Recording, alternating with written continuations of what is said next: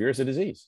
And so you have to find the thing that you were most afraid of, and you have to do it in a small dose. Take a small dose of whatever it is. You're afraid of speaking in public? Great. Forget a 60-minute keynote speech.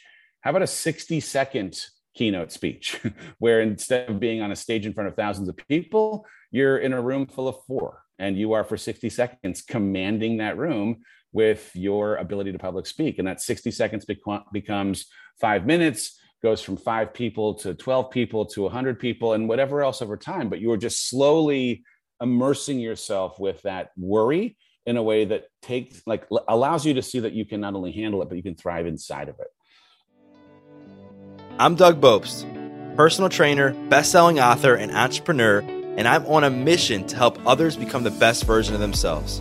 So I'd like to welcome you to the Adversity Advantage podcast, where we will help you use obstacles, failures, and setbacks to give you that edge needed for success.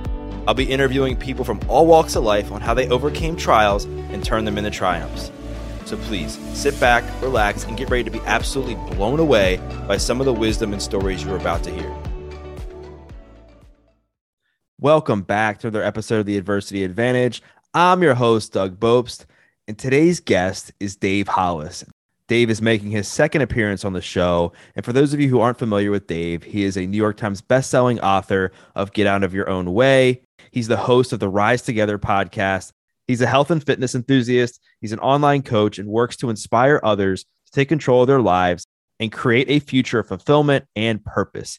Dave's history includes CEO of a media startup, former president of sales and distribution for the film studio at the Walt Disney Company. He's been a talent manager across film, TV, and music, and has worked in the publicity, research, and technology fields across the entertainment sector. And in today's episode, we are going to cover the exact steps he took to heal and rediscover his identity after his divorce from Rachel. We're going to also get into why you must become self-aware before you change and how to do so. We're going to talk about how Dave turned his anger towards God into hope. We're going to get into practical tools to help overcome fear and make changes. Dave and I are going to chat about how he escaped the victim mindset in order to help him stop drinking again. We're going to talk about how he created something magical out of the worst year of his life. We're also going to get into the moment that he realized that he was so disconnected and so much more. So let's get this conversation going and welcome Dave Hollis to the Adversity Advantage podcast. Dave Hollis, welcome back to the podcast. Oh, Doug, it's so good to see you again. Thanks for having me back. I know it's great to see you. We were just kind of catching up for a few minutes before we recorded, and I feel like I kind of know you a little bit just through a couple of our conversations and just following your journey. And it's really inspiring to see how much you've transformed yourself. And I know when you first came on, you talked a lot about your transformation, like leaving Disney and starting the Hollis company and everything there. And I know more recently, obviously, your massive transformation has come like post Hollis company, going through the divorce and now doing things on your own. And I guess where I want to start is that you had this inclination when you were at the Hollis company that you were kind of helping to steer Rachel's ship, if you will, not the Dave Hollis ship. Now, was this something that you felt like in that moment, or was this something that you realized like after you got through the divorce? I don't know that I was really as connected to the recognition of it not being wholly and totally aligned with my own calling until I was inside of it. Right. So it wasn't even so much that it happened after the divorce as it was a thing that really revealed itself in the midst of the journey. I left Disney knowing that there was more, knowing that there was purpose that wasn't fully being tapped into while I was there. As much as it was an amazing job with amazing people, there was something that I was left still longing, and the longing felt like it might be found in impact. And the decision to leave and pursue building something together that was largely a byproduct of her vision was the hope that I might be able to tap into something in the form of impact. And man, it was there, because there was in the conferences or books or products or courses so many people that were affected in a positive way for the way that we were putting tools in their hands.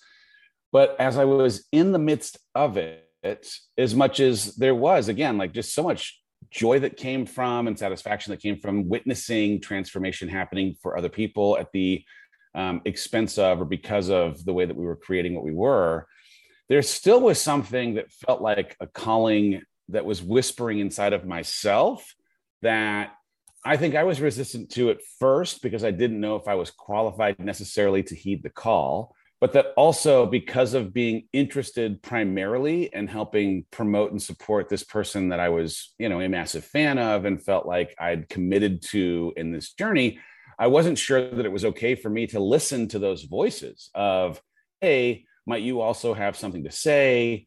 Are there maybe some things that through your lens and your experience with your wiring that could actually also as a set of tools be helpful to other people? And it really, maybe it was a year, even maybe a little more than a year into the journey where I was finally like, man, I can't stop. I can't ignore this call that is coming from inside of me, whether it's intuition or knowing, voice of God. The voice started to get louder and louder. And that decision to move from inside the business and supportive of her business to becoming a voice of and someone who might also stand on their own platform and create tools and resources that were a byproduct of their own voice was something that happened late in the game. And that now, of course, as a part of what I'm doing every day is all that I am up to. But man, it just took time. It took time to know the difference between a vision that was different than what I'd been on and a vision of my own. Right. And what I can see from the outside is that you had this massive personal growth journey of your own. And I think when people go through that, especially since you're kind of a skeptic of personal development, I know you've talked about that before you dove headfirst into it, like you really start to open your eyes of what you're capable of. And you're like, wow, like I can do this coaching thing on my own, or I have my own vision. I have my own dreams. And one of the things that you talked about in your book is this notion of identity and how at the Walt Disney Company, essentially your identity was wrapped up in the company of that. And then your identity was you were Rachel's husband with the Hollis company. So what work have you done over the last year to really help yourself discover like who Dave Hollis is and where's the ship going for you? Yeah. Well, I mean, I think the big questions that I've had to kind of answer over the course of the last couple of years is who I am separate from ... right? Like, who am I separate from the way that I worked at the Walt Disney Company? Who am I separate from the way that I might have identified myself as husband to Rachel? And those things are jarring because in so many ways they were the pillars on top of which my identity was created. And in the latter instance, it was change that I chose. I decided to leave, having been president of distribution, to go pursue entrepreneurship. In the former, I had change choose me, and that, I didn't expect that I might ever be divorced, and yet here I am, no longer a part of this relationship. And now that change having chosen me, that relationship that I had with myself, husband to her, was gone. And I, in each of those instances, struggled just a little bit with the imagination to cast a vision for who I was now that I was no longer who I'd been. And at the same time, in releasing myself from those definitions, the discomfort and jarring nature of the freedom that came in not being any longer connected to those structures as a vehicle for describing myself gave me the freedom to ultimately define who I am separate from. And so it was uncomfortable and hard, and many times had a lot of tears on my knees trying to figure out who am I if I'm not who I was. A lot of the work that I did came through therapy. Right? I did a ton of work with this therapist on this idea of self and understanding the ability for me to connect to who I am, irrespective of either where I've been or what I've known myself as, but also separate from the way that I think or feel, so that I can become an observer of the way that I end up experiencing life, as opposed to believing that I am the experience of my life. And that as a single idea is big and maybe sounds crazy, but man, was transformative in the way that I can, as self, distinguish myself from the way that any outside force or any outside feeling might introduce itself in how I now react or interact with that feeling or experience. But I'm doing the work in real time to really define, like, what are my capital T truths? What are the things that, irrespective of the conditions through which I'm working through, irrespective of where I work or what relationship I find myself in?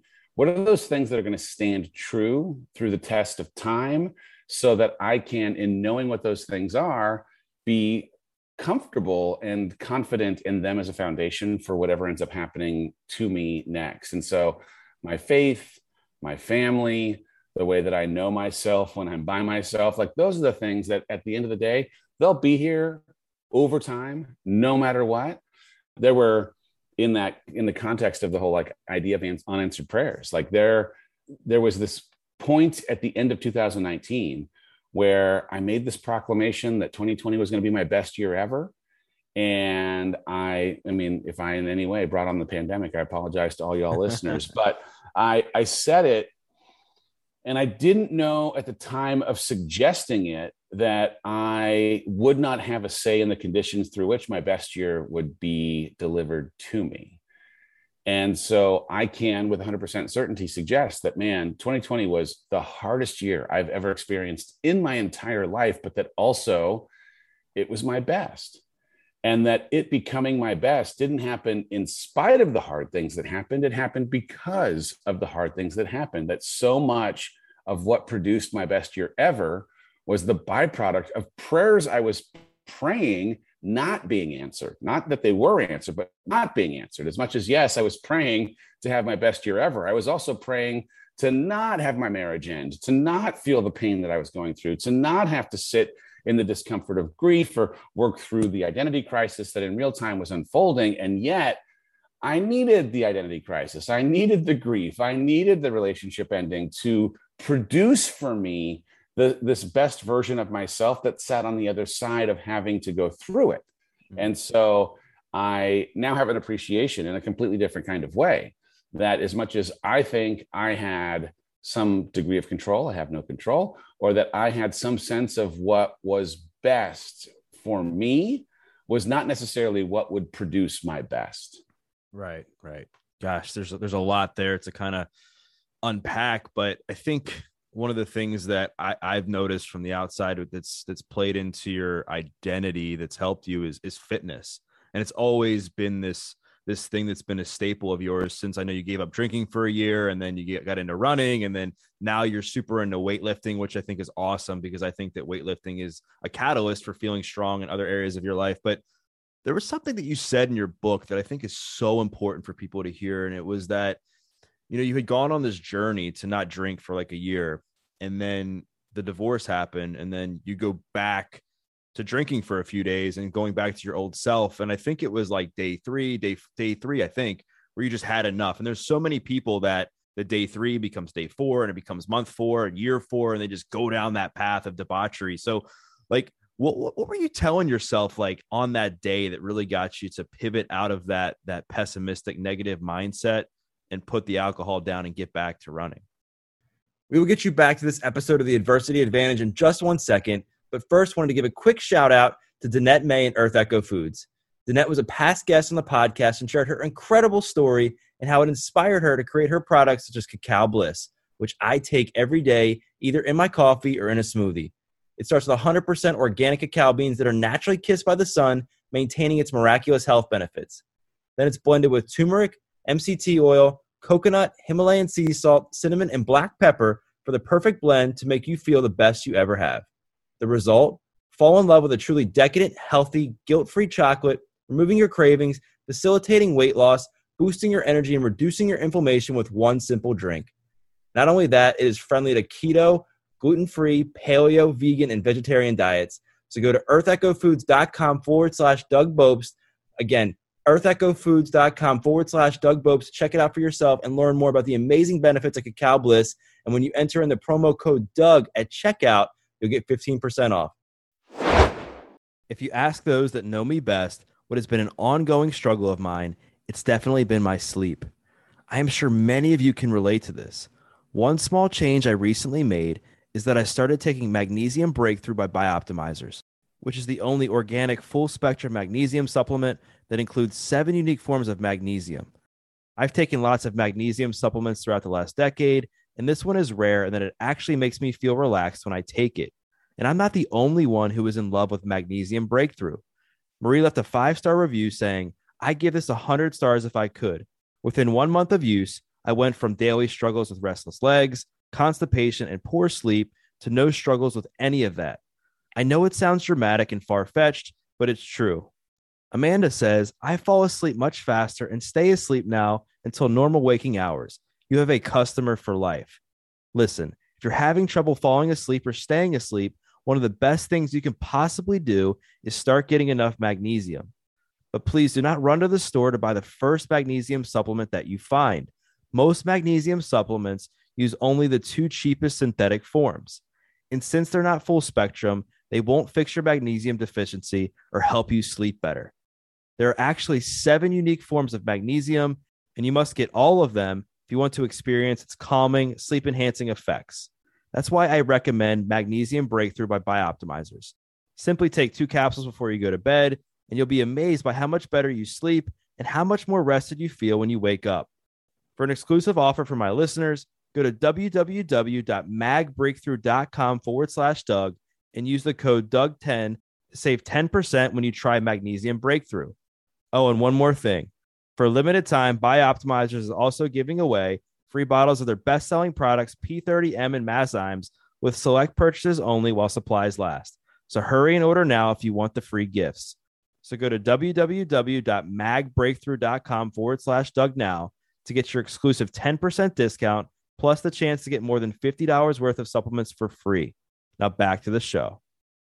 Well, I mean, it was like a sad, number one, let's acknowledge it was sad, but also honest look in the mirror, where the choices that I had historically made that led me to stuck were now choices that I was making in the midst of discomfort. Yeah. And I had to decide if the things that hadn't served me before were the things that wouldn't serve me going forward. And in that moment, it was like, all right, you know how this story ends. You've already written a chapter of this in your life. And this idea that drinking away your pain can be a local anesthetic was something that didn't work, right? You can't mute the pain without also muting the joy or the growth or the opportunity to learn in a way that helps you become who you'd hope to become. You will not be proud of yourself when you're by yourself if this ends up being the decision that you're making. And around that time, and I put it in the book, like I happened to put my shoes back on, I'm out on the road. And of course, providentially, this sermon from a person that I had been listening to for some length of time comes on, and he's talking about the idea of a secondary storm, that it's not so much that it's the thing that you are going through that ends up taking you out, but it's the decisions that you make in response to the thing that's unexpectedly come into your life that end up taking you out, because we are our worst enemy when we actually allow our worst impulses or bad coping mechanisms to respond in an unhealthy way to the things that we don't expect to happen. And that as a message was just so resonant for me, because I'm like, oh, I am the one who is actively bringing water onto the boat, right? My book is filled with nautical references. A ship doesn't sink because of the waters around it. The ship sinks because of the water that gets into it. And that water ends up being either the people that are around us, the way that we consume negativity, there are things that we invite in or don't have boundaries for that invite the toxic water of our lives into our ship. But really, the biggest thing that could sink our ship is the way that we ourselves allow water to come on board. And this, for me, was that thing. Oh, man, are you going to really go down this path again? Are you really going to do this thing that is going to unnecessarily heighten the possibility of your ship sinking? No, this is ridiculous. Get your shoes on, get out and run. And I mean, it's a great thing to find a coping mechanism that you can trade off for. But it also doesn't mean that, in having found something that's more healthy, that all of a sudden you don't have as much stress or as many things to work through. I ended up running, more than 2,000 miles last year. I had a couple of 200-mile months in a row, because every time I felt triggered, every time I felt sad, every time I was processing that grief, whether it was 10 miles in the morning and 10 miles in the afternoon, I found myself running on an every single day basis, because that was this combination of therapy and church that was necessary to not reach for and have the negative coping mechanism creep back into my life. Yeah.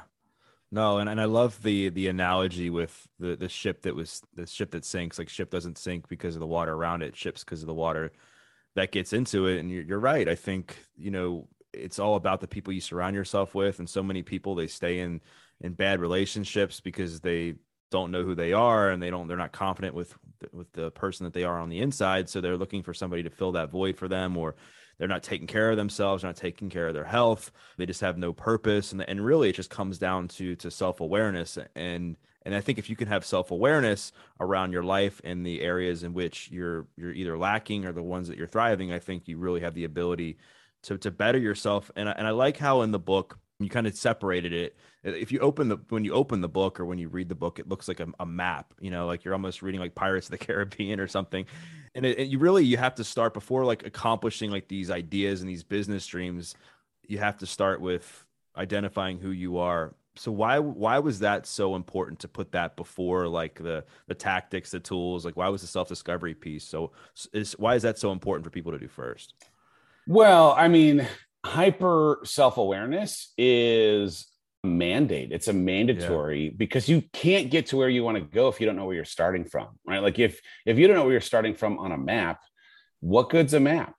Like there's nothing that tells you how to get from where you are to where you want to go if you don't know where you're starting from. And so much of it starts with this permission to really be honest with yourself, to own the things certainly that are working, like celebrate the things that you're already doing well at. But more importantly, like, hey, if there are habits or routines that aren't in place, if there's a circle that needs to be adjusted, if there are influences that aren't really like setting you up for the kind of success that you'd hope for, let's address those things right up front in a way that doesn't create shame, affords you some degree of grace, but that also, in being honest about it, lets you see where you are so that you really can create a plan for where you want to go.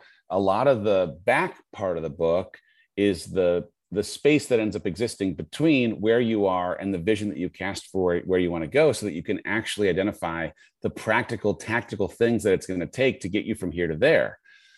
But it starts with identifying where is here. Like, let's be really clear about where here is and what it's going to take to be in that honesty, as clear as we can be about what it's going to take to get us to this version of who, not only that you'd like to be, but who you were called to be. Right. Absolutely. And I think you said it so beautifully, that in order to know like where you're going, you have to know where you're at. And there's a lot of people that just, they're walking in the dark throughout their lives because they have no idea where they are. They have no idea like what their blood pressure is. They have no idea what their relationships actually are, if they're actually happy. They have no idea what their bank account looks like, and then go on and on with examples. And I think it's scary. It's very fearful sometimes to have a gut check and look yourself in the mirror and saying like maybe I need to lose some weight, or maybe I need to work on this relationship, or maybe I need to leave this relationship, or maybe I need to stop spending so much money, because that requires us to humble ourselves and face our fears of like what could go wrong if we actually try to become that next version of ourselves. So like along those same lines, like throughout this process that you've been on to essentially like build the to become as strong as you've become today through courage, what have you learned about yourself over this last year? Like, was there some things that you needed to work on? Was there something like a pattern that you had? Was there anything like that came up? Well, I think at its core, the biggest and most important thing for sure has been this appreciation for tending to my health. And I don't mean physical health, as of course that's a part of it, but my mental, emotional, relational, spiritual, and physical health, all of them being equal parts important, was the prerequisite for being able to create that foundation from which I could actually move forward. I'd love to say like, oh, I went through something that was really, really hardest thing I've ever been through. And now the quote is full, so I don't have to worry about going through hard things again. But I just know, no, I've gone through this really hard thing. And now, in part because of having gone through it, I'm prepared to handle the next hard thing that ends up showing up. I'm not going to love it when it does, but I have so much evidence in having been through what I've been through of my ability to get through whatever shows up next. But also the only way that I'm going to get through whatever ends up coming, whether it's hard times or good times, if I'm going to maximize the good or persevere through the hard, it's going to be because I'm doing the work to tend to my mental health, my physical, my emotional, relational, spiritual health. And so I really have like tried to dive into and spend time asking this very, very simple question of what do I need in this season? And for me, as a person who like previously was wildly more long-term in his vision casting, when something unexpected happens to you, your ability to cast a long-term vision is likely compromised. And at least it was for me. And so I went from being able to see like 4 years, 5 years into the future to how in the world can I possibly get to 6 months from now? And the answer for me ended up being, all right, what do I need in this season to get from where I am today, like, right, super honest about where I find myself in real time, to where I'd like to be in just 6 months in each of these 5 dimensions, by identifying 2 to 3 things per dimension that would be game changers if I were to show up for myself in that way every single day. So I just made a list. All right, what are the couple of things I need for my mental health? What are the few things that I need for my spiritual health? What do I need for my physical, my relational, my mental health? And in each of those, in having identified the 2 or 3 things that I need, those became my daily routine. Those became the way that I would have to have habits that supported my needs. And they're not things that are locked for the rest of time. Those are things that are super fluid, that after 30 days or 60 days or 90 days go by and the conditions I find myself inside of have changed, well, my set of needs have changed. And so now I can re-ask that question and reassess, well, what do I need in this season? Because I'm no longer in what I've just come from. I'm now in a completely different situation. And so the things I might need for my mental health or emotional health may have shifted because of the way that I made progress from where I was. And so I would encourage anyone who feels stuck, if you can start with that foundational question around your health, all aspects of your health, of what you need to just create some progress and traction for the next 90 days. And then ask that question every 30 to 60 days as you make the progress and start to see change. You'll create some momentum and inertia that allows you to leverage it into the momentum that'll help you now start casting a longer term vision for where you want to go and what it's going to take to get there. I love what you said. And I like how you talked about like these different pillars of health. Because I think what happens is a lot of times people will say, oh, I'm just going to work out. They don't take care of like the mental health, or they don't work on their trauma, or they don't get spiritual, or they don't work on their relationships. Or they say, oh, I'm just going to go to therapy and that'll fix everything, but they're eating like crap. They're not addressing their physical health. And it's like, you have to work on all these pillars, but you said just 2 to 3 things. It wasn't like you were saying, okay, I'm going to do 50 things for each of these pillars, because that's unreasonable, right? It's just doing the 2 to 3 things, that'll work every single day. And along the same lines as that, I want to get into fitness, more specifically, like resistance training, which I know initially your big thing was running. And now you've really gotten into strength training, and it looks like you've put on some size and you look good and everything. So what specifically about like resistance training has been good for you through this healing process and through really like becoming who you are today? Well, I mean, more than anything, I've been in this like strange, I would call it a season of yes, where I just keep agreeing to walk into situations or scenarios that are being presented for the possibility of learning something new about myself. And so in this, I happen to be in relationship with someone who is an expert in strength training, and her observation of what she believed to be an opportunity for me when it comes to strength training was something that gave me what I would call borrowed belief in myself, right? So she had an observation and said, oh man, I think that you have what she described musculature, a word I'd never heard in my life. You have this musculature that in fact lends itself to someone who, if they were to really invest in weight training, would see incredible gains, would see like something that you just couldn't even imagine. And I was like, what are you talking about? And the only thing I can relate it to in my past life is when I was in 2nd or 3rd grade, I tested for some standardized test and had a letter come to the house from an organization called the Gifted and Talented Education Program, GATE. And in that letter, it said, hey, Dave, you tested in a way that has us wanting to put you into these accelerated learning classes we think you're smart, is basically what it was saying.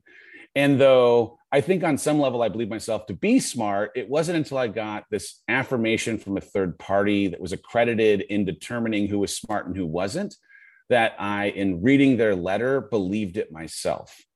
And here, when it came to strength training, having someone in my life who was an expert in strength training tell me, you can have this kind of physique, you could build these kind of muscles.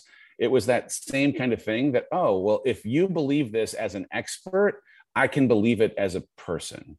And I wish that that's not the way it was. I wish that I could just have believed it by myself on my own. And yet there was something in her belief that let me believe it in my own way.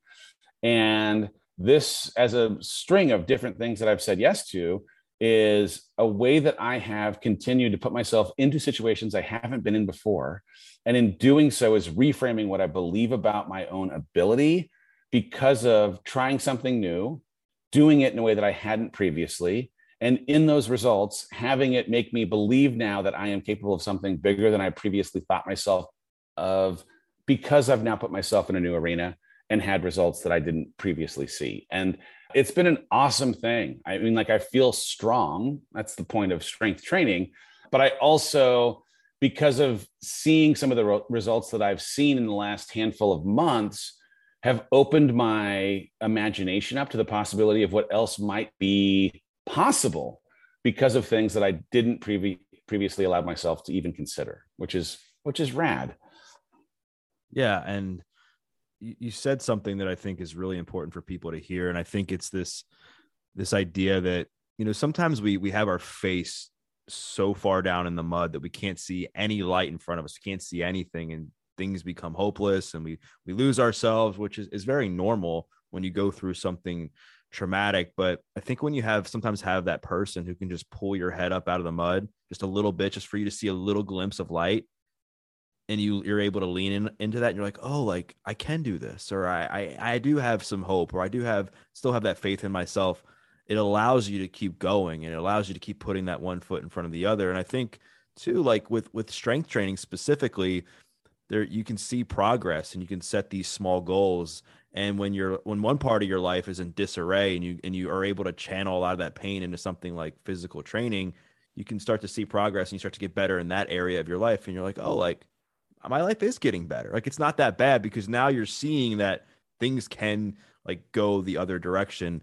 And it's so important. I encourage everybody, if they're going through a hard time, to do hard things physically and challenge yourself to get better, because in turn, that's how you're going to really develop the strength to not only get through the situation, but other situations that come your way. I want to shift into, you know, your tattoo, because I know that's a big part of your book. I know it's essentially like how you start Built Through Courage is this, and I'm going to butcher it, so forgive me, but I know that it says something along the lines of a ship that's in a harbor is safe, but that's not what it's intended to do, something like that. So could you explain to the audience, like what that means, and why that was so important to be put at the beginning of the book in the way it was? Yeah. So I have this tattoo. It's on my right forearm. It says, "A ship in harbor is safe," but that's not what ships are built for. It's a John Shedd quote.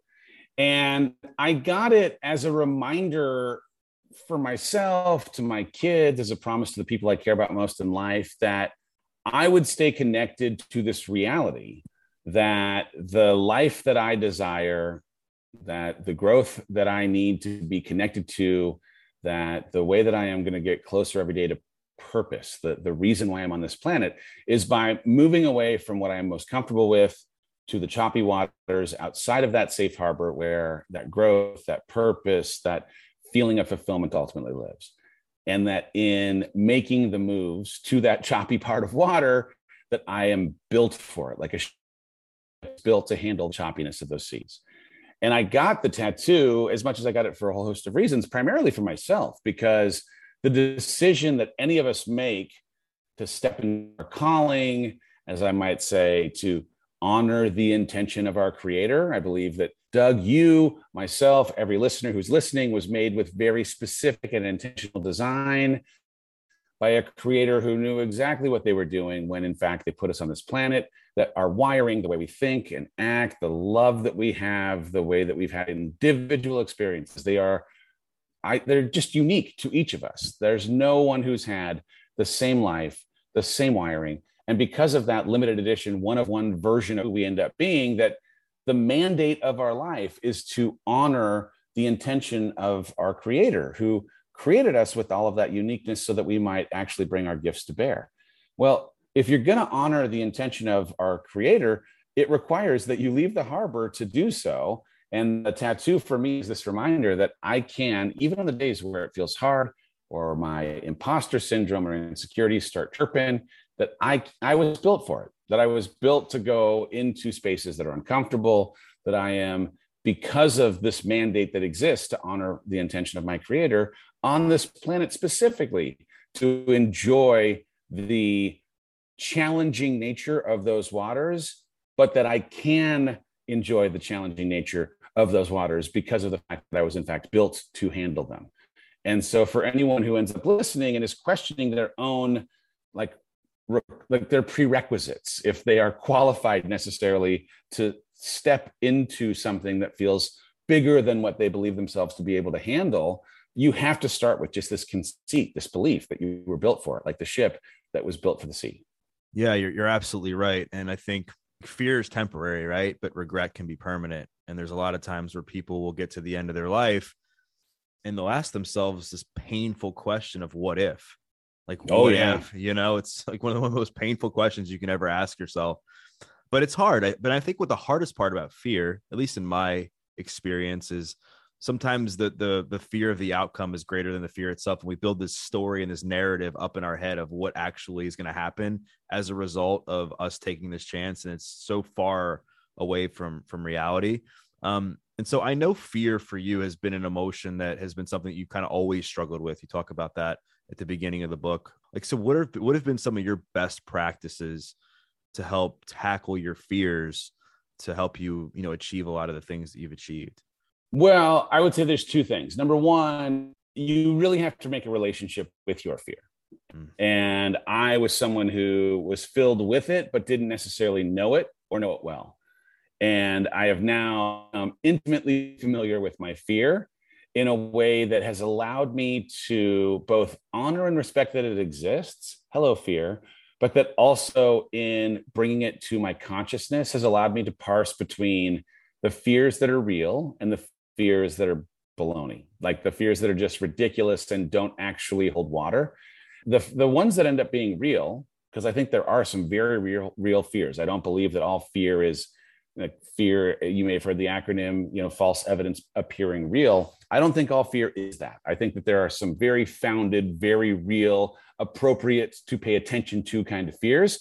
But I'm going to guess that maybe that's 25% of the fear that you're experiencing.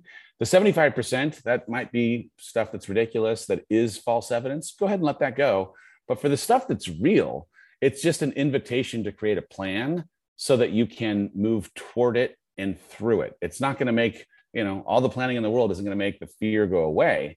But part of what being built through courage insinuates is that you are going to engineer the kind of planning, the kind of tools, equipping yourself with them that will allow you to face your fear in a way that allows you to walk through it, toward it, and through it, because all of what you're hoping for lives on the other side of your fear, whether it's learning or growth or fulfillment or purpose. You have to walk through your fear. The second thing in fear for me that has been most effective is the idea of a toe dip, like inoculation, if you will. When you get inoculated to something, you are taking a small dose of the poison or the disease or the thing that could make you sick and bringing it into your body so that your body can fight it in a way that makes you getting the disease an impossibility. And that is the same kind of thing that you have to do with fear. Fear is a disease. And so you have to find the thing that you were most afraid of, and you have to do it in a small dose. Take a small dose of whatever it is. You're afraid of speaking in public? Great. Forget a 60-minute keynote speech. How about a 60-second keynote speech where instead of being on a stage in front of thousands of people, you're in a room full of 4 and you are for 60 seconds commanding that room with your ability to public speak. And that 60 seconds becomes 5 minutes, goes from 5 people to 12 people to 100 people and whatever else over time. But you are just slowly immersing yourself with that worry in a way that allows you to see that you can not only handle it, but you can thrive inside of it.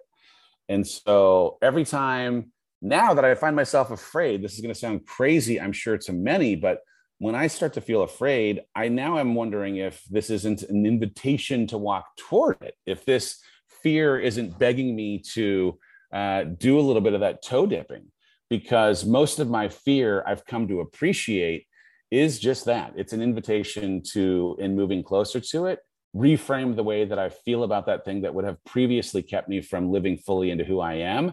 And when I've done the work of addressing that fear by standing near it or inside of it, it's completely changed the way I think about myself and think about that fear as a limiting factor in how I might move forward going forward. I love this idea of the toe dipping, because so many people want to just jump in the deep end. Right. And it's just not, unfortunately, like that is like can be a very valid fear if you're like, okay, like how am I going to sit in the cold tub for like 10 minutes? It's like, well, you just got to start with 10 seconds, right? Instead of like trying to do what somebody's been doing try to do the time of somebody who's been doing that for like 5 years. Just start with where you're at. And I love that idea, because what happens is when you dip your toes in, then you want to dip them in a little bit more and a little bit more and a little bit more. And then sure enough, you look back and now you're like, you're walking in the shallow end, and then you're walking in the deep end, after 6 months time. And it all started with you just dipping your toes in. And along the context of that, like for you, like what were some of the things that you did to help avoid the comparison trap? Because so many people fall into this comparison trap when they're starting something new, being that you had built something in the personal development space, with Rachel, and now you're starting something on your own, and you're still surrounded by a circle of people that are crushing it in the personal development space. So what were some of the things that you did to kind of help keep yourself centered, like at that new chapter of your life, to not fall into that comparison trap? Well, I mean, I ended up staying really close to the community of people that were around me that were being affected by the work, which is, like, it's strange to think ego plays a really terrible role in creating unrealistic expectations of anything that we are doing. And the worry of criticism is a thing that also keeps us often from allowing our creation to even find the air it needs. Right. So I think in the beginning of creating, in the shadow of what for me was living in the same house at the time with someone who'd had 2 back-to-back black swan events in publishing, had me so nervous of what it might feel like to create something that didn't live up to or might be compared to the standard of what she was creating.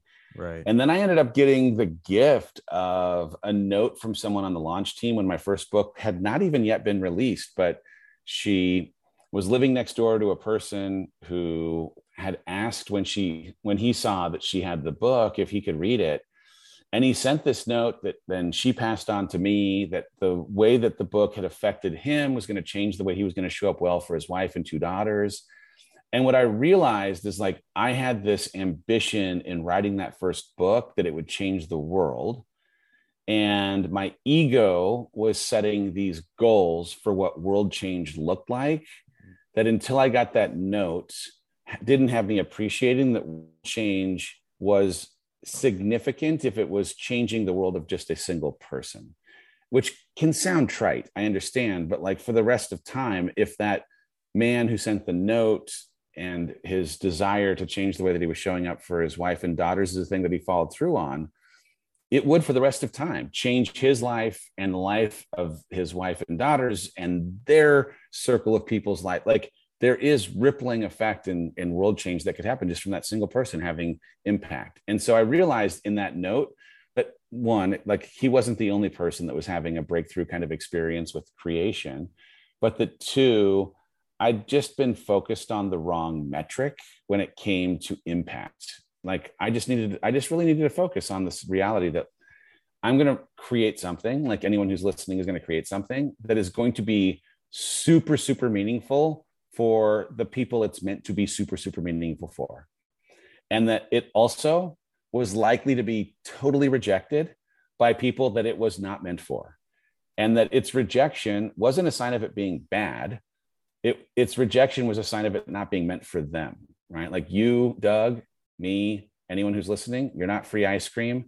You will not make people happy all the time.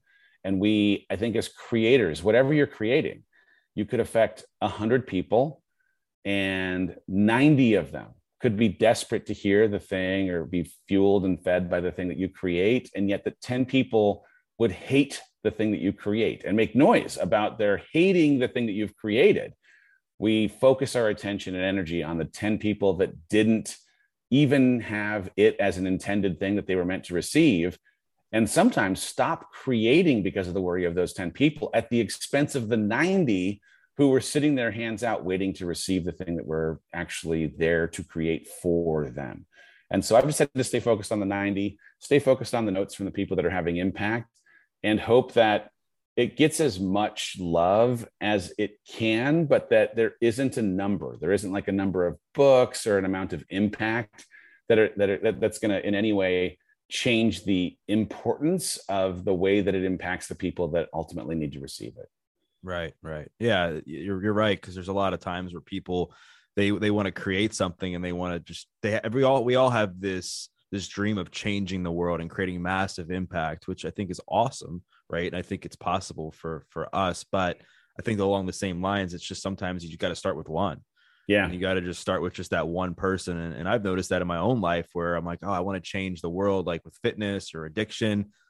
But other times it's like, why don't I just focus on my one-on-one clients? Because I'm having the ability to change their lives, and then that will change their family and so on and so forth. And it's been really helpful for me when setting these big goals. And I know one thing that's been helpful for you is your faith, and you've talked about it.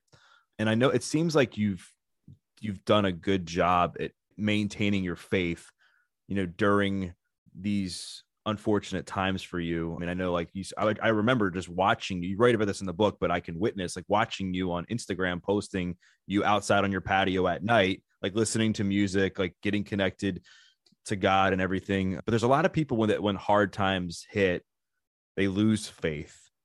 So what's your advice for somebody who's going through hard times and has really lost their faith in their creator, the universe, or whatever it is they believe in?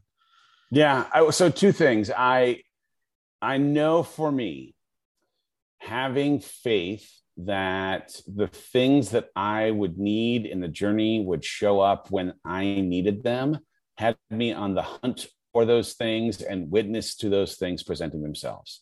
Right. I just started with this belief, maybe not on the first day. On the first day, I was pretty down. But as time went by, I just was connected to this belief, as ridiculous as it maybe felt on certain days when I was crying my stinking eyes out, that the things that I would need on the days that I would need them would present themselves, had me believing that that would be the case. I went out then looking for those things, and those were the things that I found. And I think if you go out believing that like the world is over, this is the end of times, nothing's going to go my way, that you will find evidence to reinforce that hypothesis as much as the hypothesis that things are going to show up when you need them.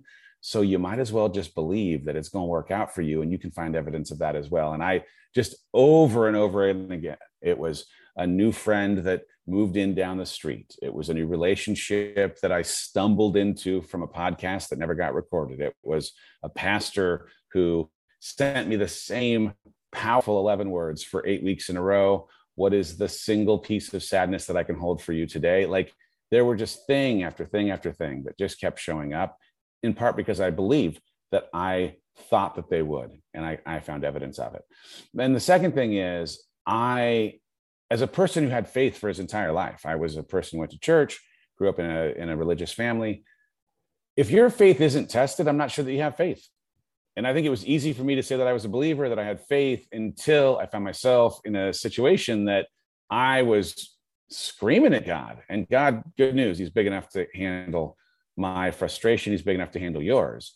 I was very upset. And in that very, very beginning of time, I was struggling in my faith, to be honest, because I was like, why would this happen? Why did this have to happen? I don't understand. But in that moment, you have a choice. You either like walk toward or move away. You can, like kind of double down on God having, something in this that's for you, or reject that there's maybe nothing in there and move away. And I decided, I'm going to just keep pushing toward. And there's a verse in the Bible, James 4:8, when you draw near to God, he'll draw near to you. And I can say from my personal experience, I felt that very thing manifest in my backyard at the end of a long run on a rock in nature in the midst of my most difficult seasons, where oftentimes I was forced to my knees. It was not a thing that I was choosing. I was forced to my knees. I was met on my knees by a God who was still there, who was willing to handle my tears and my anger, that was willing to process all of the things with me. And in having drawn closer to him, he drew closer to me 100% every single time. Wasn't even a question. And it was as much as and I'm going to say it again, like, it was not something that I expected at the beginning of the journey, because I was angry at God. I was upset with this. Hey, I've done these things. I've checked these boxes. I've been faithful to you in these ways. And now this is happening. This doesn't make sense. But we can't appreciate the things that we need, right?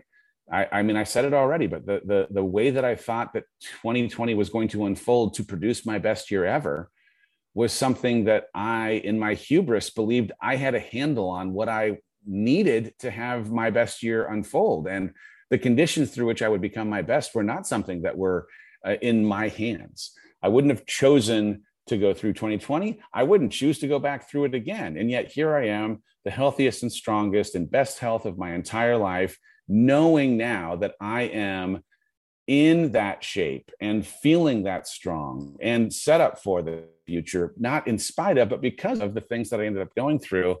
And that, in a crazy way, has also emboldened faith, because now I have this appreciation that, oh, you thought you knew, you didn't know. There was always a higher power that was orchestrating things that were necessary for you to become this version of who you've ultimately become. Amen to that. And I think as believers, what happens is when we hit these tough situations, we lose faith in that moment for God's plan for us, but we forget that he's gotten us through every single time before that and brought us to where we are today. And I think it's super normal, like you said, to get like pretty emotional after a moment that you went through, to act emotionally and start to question things, because I mean, yeah, like who wouldn't when you go through a hard time like that? But I think it's also important to not like make permanent decisions based on like near term emotions, right? Where sometimes people will get super emotional, they'll end up lashing out, or they'll end up doing something in the near term that could cost them more long term. And a song that reminds me of is this song. It's called "Blessings" by Laura Story. I don't know if you've heard of it, but oh yeah, I'm sure yeah. And it talks about like, what if the blessings came from raindrops? And it's so important for people to hear this, because there's so many times that when you go through a storm, like the blessings are on the other side, right? And you just have to sometimes sit in that storm long enough for the blessings to come. And I think a lot of times what happens is people, when it starts to rain, they want to go inside. When it starts to rain, they want to put the umbrella up. When it starts to rain, they want to run away. And they just don't. And I think what happens is they don't get the opportunity to see the fruit that could come from that storm if they chose to just kind of sit through the thick of it. So what's next for you? I guess as we kind of like wrap up towards the end of our conversation, like, so where's the Dave Hollis ship going? Like in the next couple of years, if you look back, like what would you like to accomplish? Well, in a weird way, there's a quote I use in the book, Tyler Durden, Fight Club. It's not until you lose everything that you're free to do anything. So much of what I thought I was going to do, having gone away, has created this unbelievable freedom in me getting to determine whatever next ends up looking like. But even at that, like there is something in that is having me want to be really, really deliberate and specific in making sure I'm not rushing into something because of the way I might be feeling in real time, the way that it might feel anyway in real time. And so I am going to spend time working on a book, working on an upcoming conference for men. I have a kids book that's coming out soon. Like I have these projects that I have a lot of passion for, but the idea of rebuilding a team like I previously had is something that may happen over time, but I also find myself like really okay just enjoying the things that I am enjoying in real time and not having a ton of urgency, as much as that might sound strange, to have all of it figured out. Because I think more than anything, I'm appreciating that things are going to reveal themselves in time as they're meant to be revealed. And so I'm excited about this possibility of what next looks like, even if I can't completely put my finger on what next is. And I'll kind of go from there as I go from there, if that makes sense. Yeah, absolutely. Yeah, and I love this idea that you really don't have a set time on when things are going to happen, because so many people they put like these expectations on when certain things are going to happen, whether it's a job, whether it's a marriage, whether it's like finishing school, and in reality like things will happen when they're intended to. So your new book is called Built Through Courage. It comes out at the end of October. Like, where's the best place for people to check that out? Where's the best place for people to connect with you if they want to learn more? So you can buy the book literally anywhere, wherever you normally buy books. Buy books. If it's a small book house, great, do it there. If you buy it on Amazon or Target, get it there. But when you buy it, the thing I would encourage you to do, roll over to mrdavehollis.com/book, drop your pre-order information in, and immediately I'm going to hook you up with $500 worth of bonuses for the $15 purchase that you've made. I've got a couple of fantastic courses, 13 weeks worth of coaching, and a rad community of like-minded people who are reaching for a better version of themselves that you get to jump into and be immersed in immediately. So I'm super, super excited about it. We've got in real time 6 weeks of 13 left for coaching. But if you jump into the community, you get access to all 13 that will exist at any point in time. So I hope you'll come on over. Awesome. I will make sure to link all that stuff in the show notes, because I think a lot of people are going to resonate with your story, Dave, because so many people have been through a lot of hard times over the past couple of years, and just what you've been able to turn it into is very admirable. So I will make sure to include all that information in the links in the show notes for people to check it out. And I highly encourage everybody to go out, connect with Dave, join his coaching program, buy his book. He's the real deal. And I've really, like, from a distance, just really, like I said, been inspired and admired how he's turned such a negative situation in his life into something really positive. And what I want you to do too is to share a takeaway, whether it was something that Dave said about his story and how he kind of transformed out of that dark place, or maybe it was something that he said about exercise, or, what he's doing now, whatever it was. Tag Dave, tag myself. We'd love to hear your feedback. And we once again thank you for listening to this episode of The Adversity Advantage. I'm your host, Doug Bopst. We'll see you next time.